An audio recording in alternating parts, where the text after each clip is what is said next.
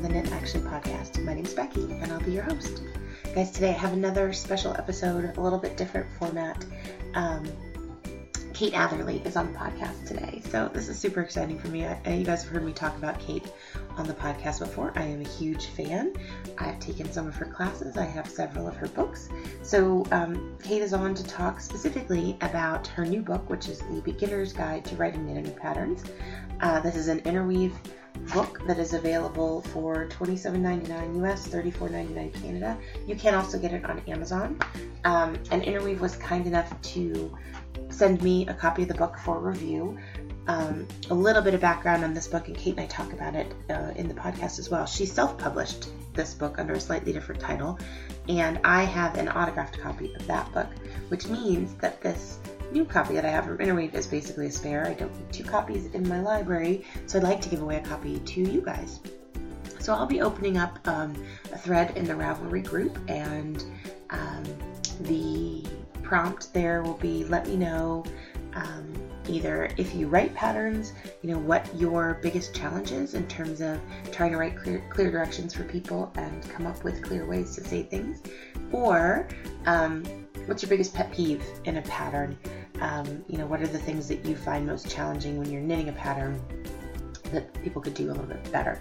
I will open that thread up when the episode goes live, and I will leave it open until August the 1st, and then I will draw a lucky winner for a copy of this book. So stay tuned for the interview with Kate. At the end, I'll be back on to talk about the Knit Along and how that's coming along and all the great sponsors we have there. Okay, so good morning, Kate. How are you today? Good, thanks. How are you? I'm great. Thank you so much for being here. This is really, really exciting for me. I'm a big fan of your work, and so I'm very happy to be here as well. I'm happy to talk to anyone who wants to listen to me talk about anything. Honestly, it's the best thing in the world. So the first segment I usually do in the podcast is we usually talk about what's on our needles, and I'm sure that the listeners would love to hear what you are knitting on these days. Absolutely. So, in front of me on my desk right now, I've got a pair of gloves and two pairs of mittens that I have to weave in the ends for. I'm working on my next book, which is all about mittens and gloves. Oh. And so, let's see, I've got a pair of colorwork fingerless mittens on the needles, 3 sets of things that need their ends woven in, and some swatches for some upcoming designs as well. So there's lots of sort of hand covering activity going on. It's funny, when I knitted all the socks for my sock book, for whatever reason, I decided to leave weaving the ends till the very end. I would finish the socks, I would block them, and then I threw them all in a Rubbermaid tub, and then, a week before I had to submit everything, I looked in the box and there were 20 pairs of socks and no ends woven in. Oh, God. Yeah, exactly. Well, gloves and mittens are worse, because mittens, there's at least 4, and gloves, there's at least 10 ends. Right. So yeah, I'm trying to do them, and I caught myself the other day. I thought I had all of them, but I was digging around in my box. So, and there were 3 pairs. So I wish that I were knitting. I'm more weaving in ends at the moment. That still counts, right? It does. It absolutely does. And so when does the mitten and glove book come out? So that's going to be sort of late summer, fall 2017. So a bit more than now. Yes. And who's the publisher on that one? So that will be Interweave again. I've worked with them now, and this will be my 3rd book with them. Yeah, that's very exciting. Yeah. That's awesome. Very exciting. And can we expect that there will be classes to go along with that one as well? Oh, I'm quite certain there will be, yes. Good. And it takes the same approach as the sock book, too. It's not just some patterns, but advice on how to knit them and how to make sure they fit. And for mittens, I'm also thinking about things like how to make warm linings. Okay. So, yeah, it's fun. It's been fun for me. I'm enjoying this project very much. That is fantastic. Well, I have just on my needles kind of a basic summer t-shirt. Nice. That I am trying to improvise a little bit based on patterns I like the way they fit. I took a Craftsy class with Sarah Eyre, who used to be Cephalopod. That's right. Yes. And dyed up some gorgeous purple yarn in my kitchen based on one of her recipes. And so So here in Colorado, a fingering weight t-shirt will get me through just about any time of year. There's not much time that you can't wear knits in a fingering weight in Colorado. So Yeah. Nice. So good. All right. Well, let's talk a little bit about events. I know you have a big event coming up here the first week in June, and I would love to hear more about that. Absolutely, yeah. So first week in June, I'm going to be at SQUAM again. This will be my second year, the SQUAM Arts Retreats. This event is really something special. I know that by the time the podcast airs, the dates will have passed, but people who are interested should definitely look at this for subsequent events. It is really quite amazing. The setting is beautiful. It's on Holderness Lake in New Hampshire, and that's where they filmed the movie On Golden Pond. It's spectacular. It's a really beautiful part of the country. It's very, very sort of foresty and hilly and really quite remarkable. And it's this sort of old-fashioned style family camp. Kind of a bit like Dirty Dancing, maybe, maybe a bit more rustic, not so much dancing. But you stay in these beautiful cabins with your instructors or your friends, and then the dining is all in a central hall, and there are classes, and they're in these different cabins. And so last year my class was in a house that was right on the lake. It was amazing. So there's lots of time for classes, but there's also lots of time for just knitting and relaxing and recharging and enjoying. And so it's a special event from that perspective, because everybody's there not just to learn, but to be, if that doesn't sound silly, just to relax. Because what you get a lot of people who are up from New York City and from Washington and from Boston, and these are all busy people, and they just want some time to be with themselves, be with their friends, be with their craft. And there's all kinds of classes. It's not just fiber.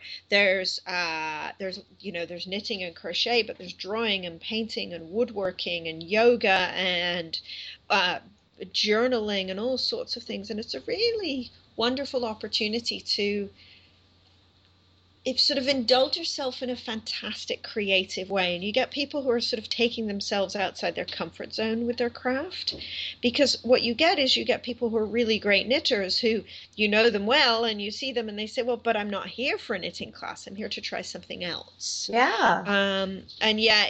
a really, really kind of special event. So I was thrilled to be invited the first year, and then to be invited back the second time, well, heck, I couldn't say no. So very excited about that. I go a week on Wednesday. If you've not heard of the event, they're called the SQUAM Arts Retreats, and it's Googleable, SQUAM. I'm sure you could put a link in your show notes. Yeah. And there are retreats a couple of times a year, and other sort of colleagues have taught there as well. So if this sounds like something you might enjoy, it's definitely worth looking at.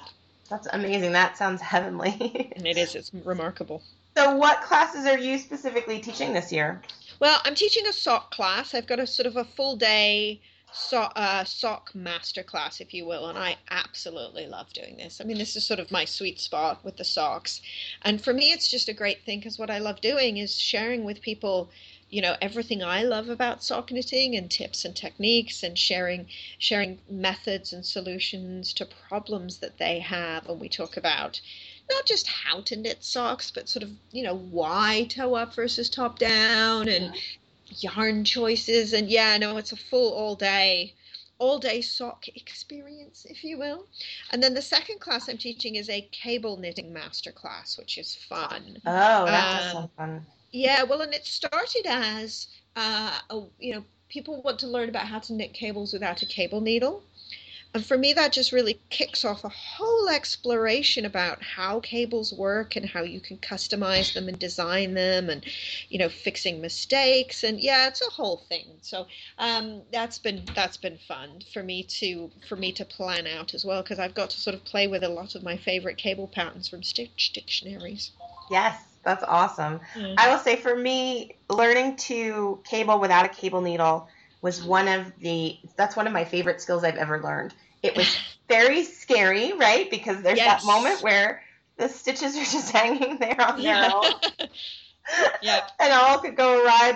But in terms of, taking cable knitting and making it a little bit more like portable, and I don't need an extra tool, and I Right. feel like speed wise really helped my knitting a lot. Yeah, So absolutely, absolutely. Well, and it opens the door as well to discussions about yarn choice too, right? Because we can talk about yarns that are easier to drop off the needle, less scary to yes. drop off the needle versus yarns that might be a bit scary. So yeah, no, it's a whole fun discussion about cable knitting. So yeah, and I love it. It always makes me feel so clever every time I do it. Yes, exactly. Exactly. Clever and brave. Yeah. That's good. Well, I have a couple of events here in Colorado that I'll be going to. I am missing the Estes Wool Market. Have you ever been to the Estes Wool Market? No, I haven't, but I've heard good things about Yeah, it. so that Estes is my hometown. That's not where I live now, but it's where my family's from. But we will be away. But that's a great event that I always try to promote. Last summer was 25 years of the Estes Wool Market, which is pretty Yeah, that exciting. is. And they all Yeah. had signs about how they had made it through 25 years, some of the vendors that have been there since the beginning. So that was very cool. Um, and then we have a couple of cool yarn crawls here in Colorado in August. So there's Hot August Knits, which is the northern Colorado Loveland, Fort Collins, a couple of favorites like the Loopy U and My Sister Knits, and some of those are in that first one. That's the first 2 weeks in August, and then the last 2 weeks in August is Yarn Along the Rockies, which is our other Right. yarn crawl here with the Denver and Boulder area and Colorado Springs, actually all the way down to Colorado Springs. So that's always a fun one. And then mid-September, we have the Salida Fiber Festival. So that's a lovely one, too. That's only in its third year. And I went up last year. And the drive to Salida in the fall it's worth it just to drive because the aspens are changing and it's this lovely little mountain town. And so that's very fun. Um, and then in October, I'm going to Rhinebeck. And I have never been to Rhinebeck. So, Oh, wow. Oh, you're uh, going to have such a time. Oh, it's wonderful. yeah, Wonderful. I Yeah. cannot wait. So that's my big knitting adventure of the year. Oh, nice. Rhinebeck's really great. You've got to sort of go with the right frame of mind. First of all, lots of layers and waterproof shoes because it's muddy. Right? And one of the things I love about Rhinebeck is it's a fashion show, because you're looking at what people have made. Everybody's decked out in their hand knit finest, which is great. Yep. And I loved the food. It's all sort of hot apple pie, and there's the legendary artichoke French as well. And yeah, no, it's yeah, all good, all good. Yeah, Yeah, I can't wait. I'm thrilled. I'm really excited. So that'll be fun. excellent. So let's talk a little bit about your books. Yes. I have a copy of the original book that you self-published, which was Pattern Writing for Knit Designers, and I got That's right. this last year at Yarn Fest. And then Interweave was kind enough to send me a copy of their version of the book, which is the Beginner's Guide to Writing Knitting Patterns, and that's probably the one that's mainly available at this point. That's right. Yeah, the other one is officially out of print at this point. So the background on that is that I've been working as a technical editor for more than 10 years now, and before that I was a technical writer. I worked in software and I worked in sort of marketing communications and product design and specification and did all kinds of writing and got pretty good, I think, at writing kind of complex technical stuff for audiences that may not be really technical. And then I, mercifully gave that up to have a much better life in the knitting industry. And what happened was that as I started editing patterns and becoming a technical editor, I realized that my skill set was a little unusual. Not everybody had the writing background that I did, and not everybody had that understanding of sort of the complexities of articulating technical stuff. Yeah. And so I was getting a lot of, feedback from designers and questions from designers that not only was I helping them with the numbers, but could I help them with how to write stuff, how to explain things. And so what I decided to do was write a book. How to write knitting patterns, and I self-published it because I assumed that maybe I'd sell a couple of copies to my clients, and a few beginner designers might be interested in it. But what happened was the interest was remarkable. It knocked my socks off. It really did. And I just wasn't able to, from the boxes in the corner of my living room, I wasn't able to supply the people that wanted the book. I wasn't able to really get it overseas or really outside sort of my local environment in the events where I taught. So Interweave approached me about republishing it, and I said, absolutely, help me get the book to a broader audience. And I've been thrilled with the response and the number of people who are interested. And I'm finding that it's not only people who are already designing, but people who want to learn what the other aspect of designing. And I've also heard from people that it's helped them read patterns as well, because it's helped them sort of understand why things are written the way they are, which I thought was really interesting. So the response has been fantastic. I'm very, very pleased with it. And hopefully, I'm helping people who maybe aren't so confident about writing instructions, or maybe don't have the technical writing background, to just, write clearer instructions for what it is that they're trying to communicate out to their knitters. Yeah, I agree 100% with the comment that you made about it making it easier to understand what someone's trying to say in a pattern. I think everybody has reached that point in a pattern at some point where they think, huh? Yeah. Sorry, what now? Yes, exactly. Yeah. I read the words, but I'm not sure what to do. So I certainly found that. One of the things that I really like about the book, too, is I really enjoy the little pop quiz sections that take, here's one way that you could write these instructions, but here's a clearer way to write these instructions. I really like that. I think that's all really helpful. I love the don't just take it from me, all the little quotes from knitters. I think that's really great. Well, and that's really important, because I was well aware that this book was going to sound pretty obnoxious if it was simply me telling you what to do, right? Well, Kate says you should write it this way. And I'm like, no. There's a reason for doing things this way. Because some of my statements are pretty strong, right? And so what I did was I surveyed knitters, and knitters of all levels, everything from the newest knitters to people who've been knitting for 20 or 30 or more years, and just, what do you like to see in patterns? What do you find helpful? What do you find challenging? What makes you really excited about a designer in the way they write their instructions? What makes you frustrated? What makes you go, huh? And so the idea was to just help people understand the value of doing things this way, not just because I told you so. I mean, I love it when people do things because I told them so. The dog doesn't listen, so why should anyone else listen? So yeah, thanks. I was pleased with that, and it's also quite gratifying, honestly, when I feel that you should really do something my way, and knitters are saying, absolutely, we think it should be that way too. It's a sigh of relief on my part. So, but yeah, and the pop quizzes are interesting because really the point of the pop quizzes is to help people think about the level of detail required, and to help people think about the details that matter. And when I teach this class in person, I will throw some pop quizzes up on the screen. This is one of those classes that always requires a PowerPoint. And at first people are like, oh yeah, that's ribbing, right? I'm like, yeah, okay, so think about what that means, and think about the level at which you need to read an instruction. And it forces them to put themselves in the shoes of the knitter. Yeah. Because one of the things that I think we forget is that if you're a skilled knitter, if you're a designer, you're probably pretty skilled, right? You forget sometimes what it's like to not yet be at that level. You forget sometimes what it's like to not know the things that you know. Yeah. And so that's the key, I think, to writing good instructions, is remembering that not everybody will know what you know, and helping people understand what you mean by making sure it's accessible to knitters of all levels.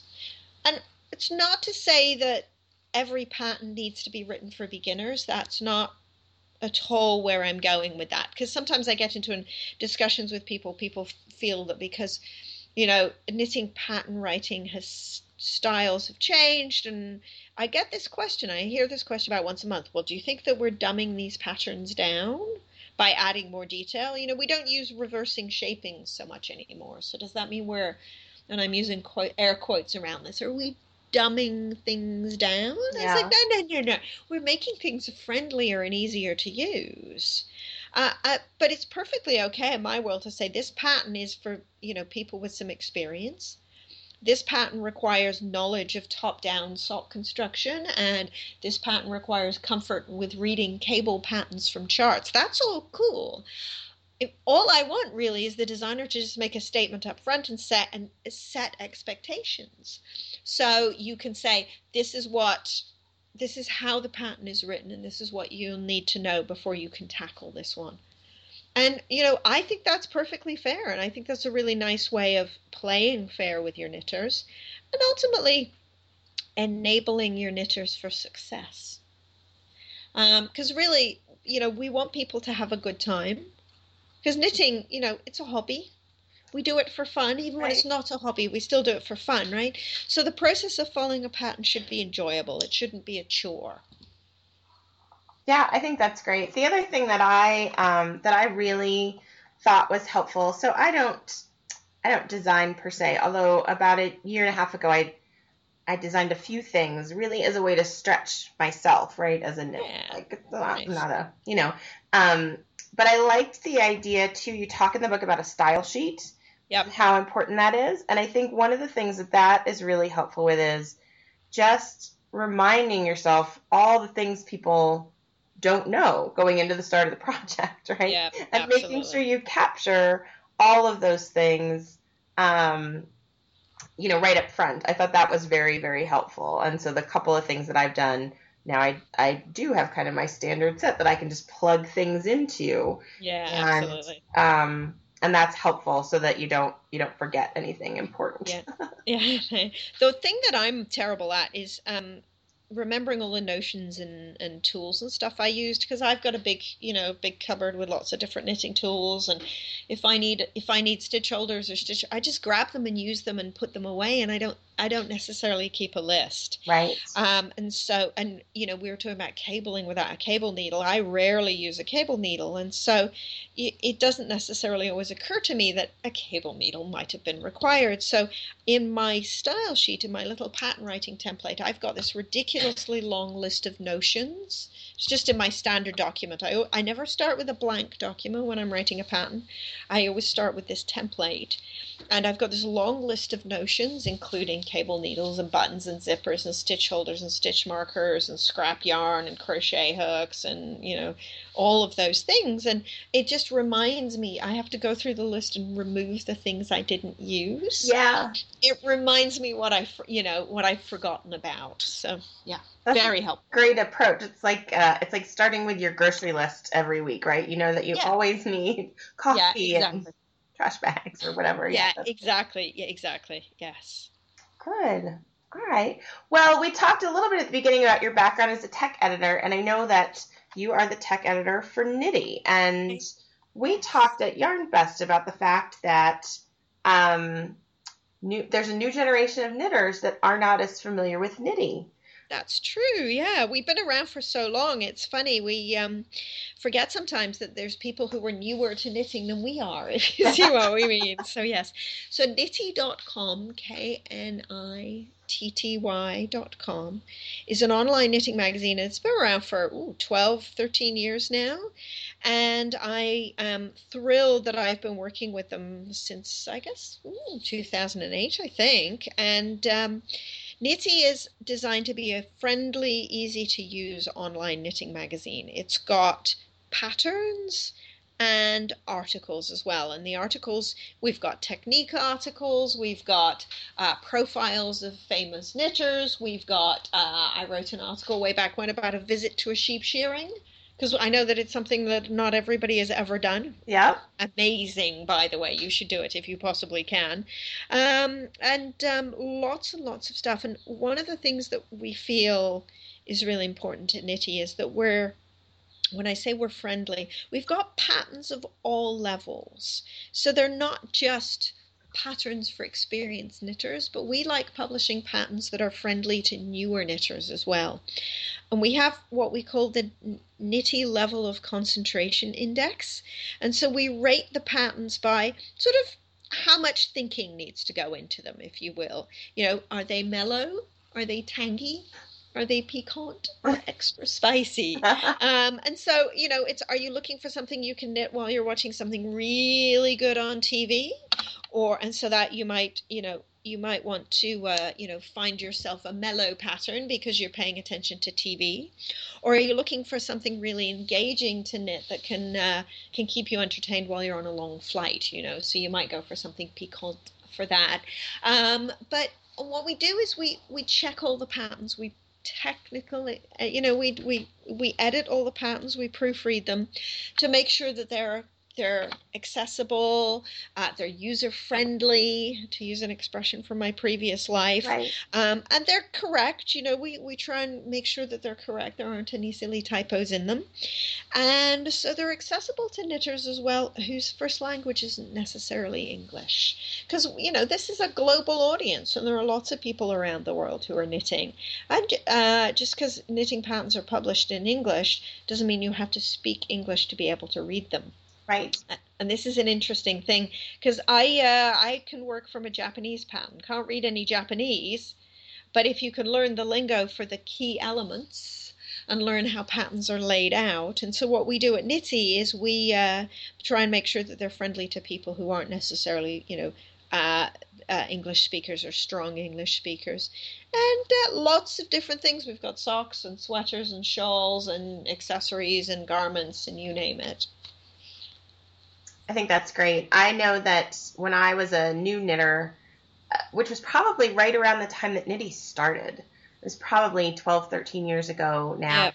Maybe more like 10 years ago, but Knitty was my go-to for everything. Knitty is where I learned how to do a provisional cast on, and Knitty is always my, if there's a technique that I'm really not sure where to go, that's usually my starting point. Nice. Because you guys do have and there's such a long library. It's such a, so much depth there in terms of how long you guys have been putting stuff like that out. And then I feel like there are some wildly popular designs that maybe people don't remember started out as Knitty designs, like the monkey socks, right? That's true, yeah. Everybody knows the monkey socks, and that was a Knitty pattern, and that's one of the most popular ones out there. And you guys have had some really exceptional designers over the years too, which is exciting. And because the patterns are free on Knitty, it makes those designers accessible to a wider audience. Absolutely, yeah. And one of the things we do at Knitty, and I think it sort of ties into this conversation, is we do have advertising. We're advertising supported. And the reason we do that is that we want to be able to pay the designers so that you're getting great work and we're able to use really great designers. But we also, frankly, need to be able to pay me and the other tech editing team because we want our patterns to work. And we want our patterns to be free, and but to be good. Yep. And this is something that's important, I think, perhaps to a newer knitter too, is understanding the difference between a pattern that's been well written and a pattern that's maybe it's a good outline, but perhaps not detailed enough. There's a lot of people out there who are publishing free patterns, and there's lots of free patterns on Ravelry. But, it's not necessarily, if the pattern hasn't been proofread, or it hasn't been, worked with created with a style sheet in mind, and maybe it doesn't have all the details you need. Maybe it assumes more knowledge than you have, or maybe, there's been a typo crept in, because typos happen. Yeah. I very nearly published a hat pattern a few weeks ago, and I was a little bit perhaps overzealous with the keyboard, and the hat pattern asked you to cast on 9,000 stitches.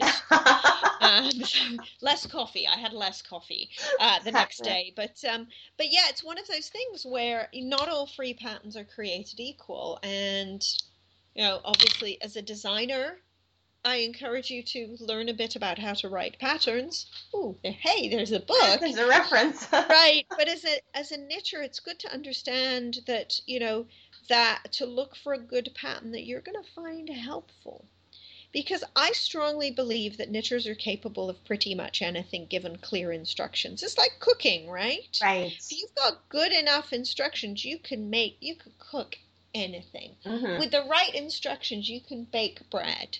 You know, not, you know, if the instructions are detailed enough, you may produce a doorstop, which is what happened to me the first time I tried to bake bread. Because what I did is I chose a recipe that wasn't written in sufficient detail. What I did was, and knitters do this too, I chose a recipe that was short, so I thought it would be easy. Well, I don't know if you know anything about baking bread, yeast breads, but I chose a recipe that was nice and short. But, you know, the instructions were add yeast, knead, let rise, knead. No. Well, right. If you know anything about baking bread, that's not really sufficient, at least not for a new baker. I have a friend who's really good with yeast breads, and he can make a terrific loaf of bread from this recipe. I can't because I don't yet have enough, and you know, yes, still working on it, but I don't yet have enough skills to be able to kind of feel what's right for the dough. So in the same way that, you know, if you're an experienced sock knitter, a pattern that just says turn the heel would be sufficient. If you're not an experienced sock knitter, you probably want a bit more detail than that. Right. So. Good. So what's next for Knitty? Any big things on the horizon for you guys there?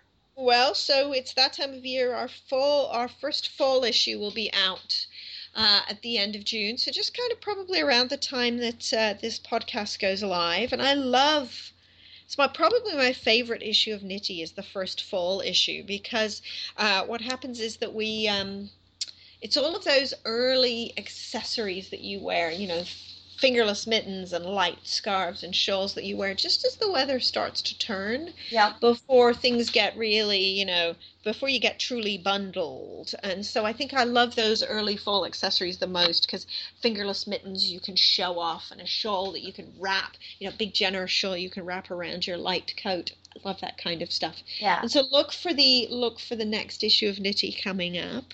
One other note that I should make about Knitty as well. In addition to advertising, we also have a Patreon fund, which what we do is, and you know, I'm not going to give all the details on this. It's not really my pitch to give, but it is a funding, a couple of dollars every issue. And what you do is you get some special exclusive content. You get advanced access to the issue and some extra stuff. So if you're interested and you like Knitty, we do support it that way as well.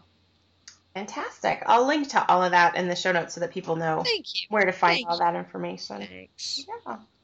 So I would love to take just a couple minutes, if you don't mind, and talk about the Custom Fit Sock Book. Of course. Always happy to talk about socks. I am a big fan of the Custom Fit Sock Book. And so I took your class last year at YarnFest, and it has transformed my sock knitting. Excellent.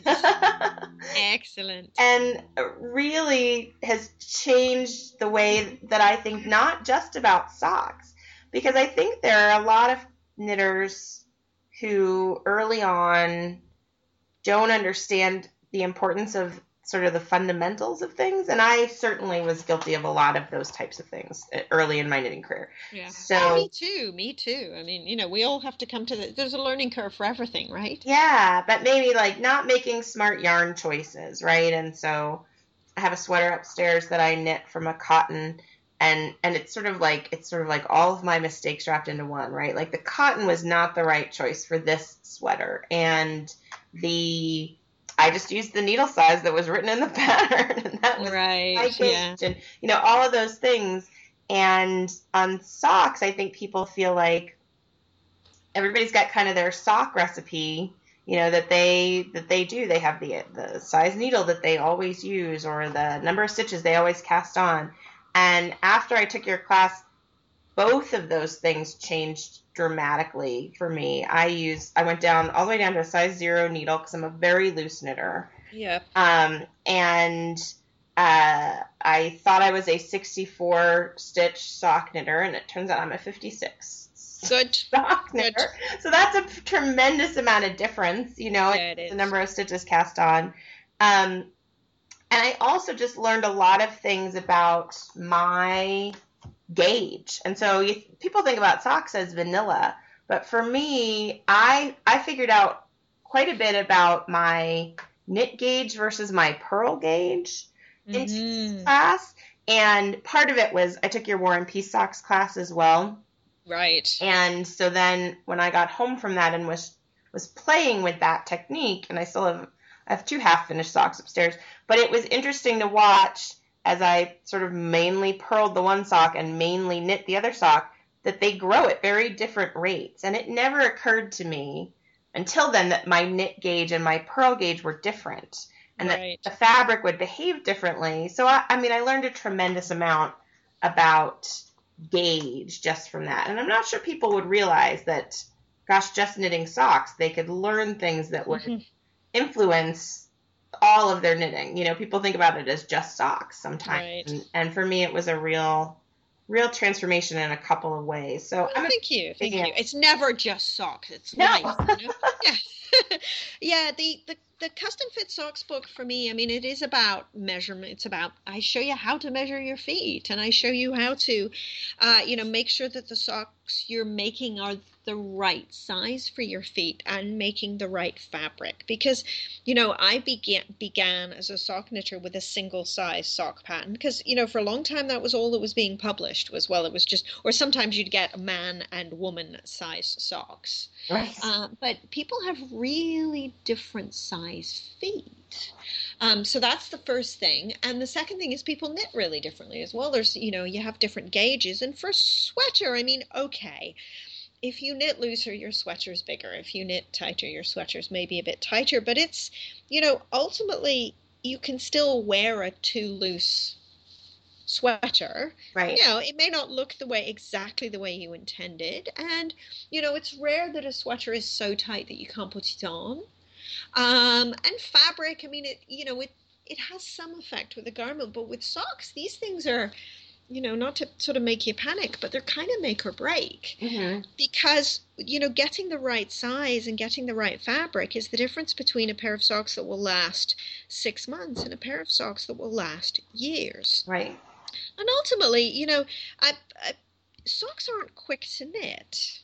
They're quicker than a sweater, but this is not a 2-hour exercise, right? There's several hours, and if we're going to go to this much trouble, it's trouble I enjoy, but if we're going to go to this much trouble, then we should make these socks last. We should make these socks really be worth the effort. And so I want to make sure that people, really have socks that fit well and that wear well and that feel good. Because that's the other thing. It's not just about making sure that they wear well, but a pair of socks that fits properly feels better. Yes. And lasts longer. Yep. So, yeah. And it's, for me, it's tied up with a whole bunch of things as well. Even just, and it goes back to pattern writing. I don't think patterns have necessarily really helped people understand how a sock should fit, because they're sometimes not providing enough detail and in terms of how to choose a size. And what's this negative ease business all about? That's a question that comes up an awful lot, I think. And so, yeah, just helping people choose the right size, and whether they're designing their own or modifying their own, or they're just simply making sure they're choosing the right size of a pattern that already exists. I think that makes a big difference for people. And yeah, I hear a lot, and it's really gratifying that, it turns out I was making the wrong size and they're better now. So that's really great for me to hear. Good. Great. Well, I will link as well. This is also an Interweave book, and I'll link to that one in the show notes as well so that people know where to find it. And I've talked about this book on the podcast before, so people know my thoughts about it. Just as a great reference, but also the beautiful patterns. It's not just a reference. There's some gorgeous socks in the book as well. So thank you. Yep. And I did talk I reviewed maybe a month ago Ann Budd's book that you contributed to, The New Directions in Sock Knitting, and I love that book very much as well. Yeah, there's some really neat stuff in that one. Yeah, I like that one a lot. So yeah. Right. And the mitten and glove book that I mentioned at the beginning takes a similar approach to the sock book in that it's going to have sort of the vanilla patterns for multiple sizes and multiple gauges. Because that's one of the things about the sock book is I've got, you can knit socks any which way you want. I've got for both toe up and top down, I've got 12 sizes and 9 gauges. Yes. And then a whole bunch of ways to customize those. And for mittens, what I've got is I'm going to have, and you know what, I haven't counted, but a whole bunch of sizes and a whole bunch of gauges as well. Probably similar range, I think. I need to confirm that. And a bunch of different customizations. So, mittens, gloves, fingerless mittens, open top gloves, if you see what I mean. Yeah. And stuff on how to make linings and strings and all sorts of different details that way. That's exciting. And I would assume that the mitten and glove book too is more of a range of yarn gauges too, right? Where the socks, I mean, most people knit fingering weight socks, but mittens, most people do knit fingering weight socks. It was funny, one of the reviews of the book, it was funny, it said, well, most of the designs are for fingering weight, and it sort of made me chuckle a bit because it was like, well, yeah, most of the designs are fingering weight, but that's mostly what people knit, but then that's what the templates are for too. That's what the tables are for. If you want to knit different, there's different gauges. But with the mittens, there's been a whole range of gauges, which is fun. There's a couple of pairs of mittens that have basically taken me 3 nights to knit because a pair of bulky weight children's mittens go very quickly. Yeah. I've forgotten how quick they are. So it's good, yeah. So that is great. Well, I cannot express to you how much it means to me that you were willing to do this. I really am such a fan, and I appreciate you taking time. I know you're super busy, so thank you. So you guys, the Summer Superlatives Knit Along is in full swing, and I wanted to spend a little time and talk about how that's going and where you can give some love to our sponsors. So there are threads open in the Ravelry group for best use of stash, best yarn acquisition, best knitting on the road, best in class. If you guys have ideas as we go along this summer, let me know and let's add some more for fun. But the other way to enter your finished object projects would be just to tag them with the hashtag KAP Summer Cal. And you can do that on Instagram. I'll be drawing a couple of Instagram winners as well. The threads will stay open until September the 1st, so any knitting is eligible. Anything you work on all summer long. It would be finished objects that go in the thread, but they can be things that have been on your needles for as long as you want. This is not a start and finish. There's really no restrictions at all.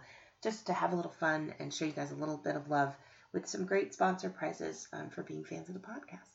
So, without further ado, I want to talk you guys through the prizes that I have from some amazing sponsors. The first thing that I have are some patterns. Yumi Yarns, Shayna is a listener of the podcast, and she has offered some of her patterns to winners of the Cal. Jen Sheelan, who has a video podcast that you guys should definitely go check out. Jen is a longtime listener of the podcast and has offered up a copy of her New Horizons cowl, which is a new pattern of hers, and it's a beautiful cowl pattern. You guys should definitely check that one out as well. There is a special thread for winners using sponsor products, so don't forget that to you guys. Show these guys some love for the fact that they are being so generous for all of us. I have a skein of Kramer Yarns Belfast. That is the cotton bamboo silk acrylic blend that I knit my mom's Mother's Day shawl in.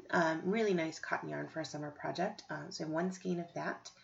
I have a set of 4 Fix-A-Stitch tools. So these are really cool tools, you guys, that they're about the size of a darning needle, maybe a little bit longer, with a crochet hook on each end for picking up drop stitches. Particularly great for picking up drop stitches in garter stitch, which is something that I struggled with myself a couple of weeks ago.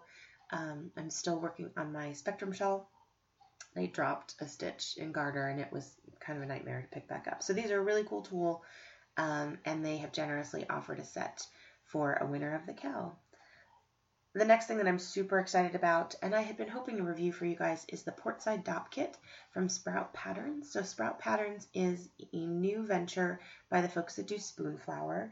Spoonflower is a company, if you're not familiar, they will print fabric for you. So you can put together any design that you want, and they will print it on fabric. They also have a library of thousands of fabric designs that you can order, and you can order wrapping paper and wallpaper and fabric on all sorts of different fabrics. So it's really cool. But their new venture is Sprout Patterns, which is a service where you can pick a pattern and a fabric. They print the pieces on the piece of fabric, and it comes to you ready to be cut. So they send you all the instructions, but instead of having to print and then cut out, or tape and then cut out a pattern and then pin that on the fabric and then cut it out again, the fabric comes with the pieces already printed on it. And I was hoping to have my DOP kit done so I could review it for you guys, and I just have not had time to sew.